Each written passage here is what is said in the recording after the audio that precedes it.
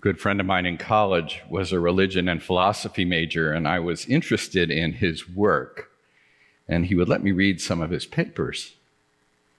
At the end of each paper, I noticed that he signed off with the letters S-O-K-O-P. I learned that that was an acronym, Sounds Okay on Paper. I confess there are many things that I read in the Bible that strike me that way. We run across several of them in the passage that Susanna read for us, and one in particular in today's gospel caught my eye. Be merciful as your Father is merciful. Not only am I inclined to say things like, sounds okay on paper, or easier said than done, I also admit that I want to pull Jesus aside and, speaking the truth in love, tell him he has set too high a bar, that this is not realistic, that he's setting me up to fail. And by the way, that he doesn't really know how the world operates.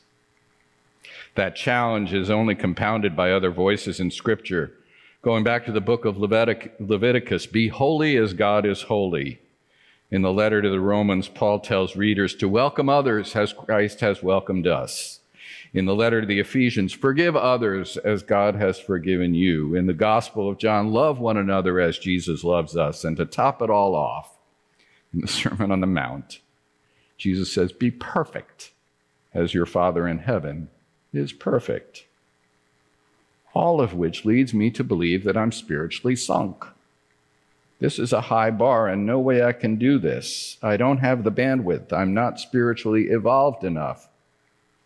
G.K. Chesterton put it this way: the Christian ideal has not been tried and found wanting. It has been found difficult and left untried. So where does that leave us? We are left with Jesus. Not a bad place to be left. He came to live among us, Word made flesh, to show us what the Christian ideal looks like in real life in the flesh. He talked about it in parables of grace. He showed it in bringing healing power to those who had no power. He practiced it with servant leadership, washing those disciples' feet. He modeled it when in his last moments he prayed for his executioners. He gave us bread and wine. We enjoy it this evening, strength for the journey, and he gives us power by the Spirit to become children of God. So these verses come not as indication of failure or cause for despair, but as invitation to grow into a more Christ-like person a step at a time. Jesus shows us what that looks like, not on paper, but in real life, what it is to forgive and to welcome and to be holy and to love and to move toward perfection, to show mercy. Jesus meets us with grace, which Anne Lamott described this way. She said, I do not understand the mystery of grace, only that it meets us where we are and does not leave us where it found us. And Scripture is clear that we will fall short. But taken as a whole, Scripture invites us to take steps toward becoming more like Christ, more like the person God created us to be. And that takes practice. So with today's passage in mind, how this week might we practice mercy? I think we begin by reflecting on where we ourselves have received mercy from God or from others, recognizing that we can't show mercy until we know mercy. We come to this table each week to be reminded that God regards us with grace-filled forgiveness.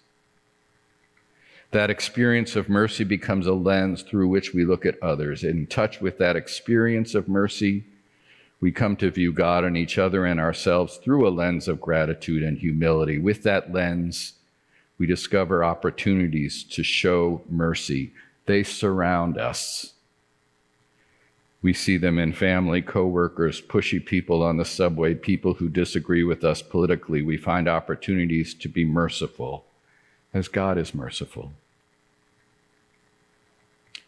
There's so much wisdom about mercy in that snippet from Shakespeare. The quality of mercy is not strained. It drops as gentle rain from heaven. It is a gift. It blesses the one that gives as well as the one that receives. It's how we're meant to live. It is an attribute of God himself that, when exercised, shows the quality of God. That all happens as mercy seasons justice.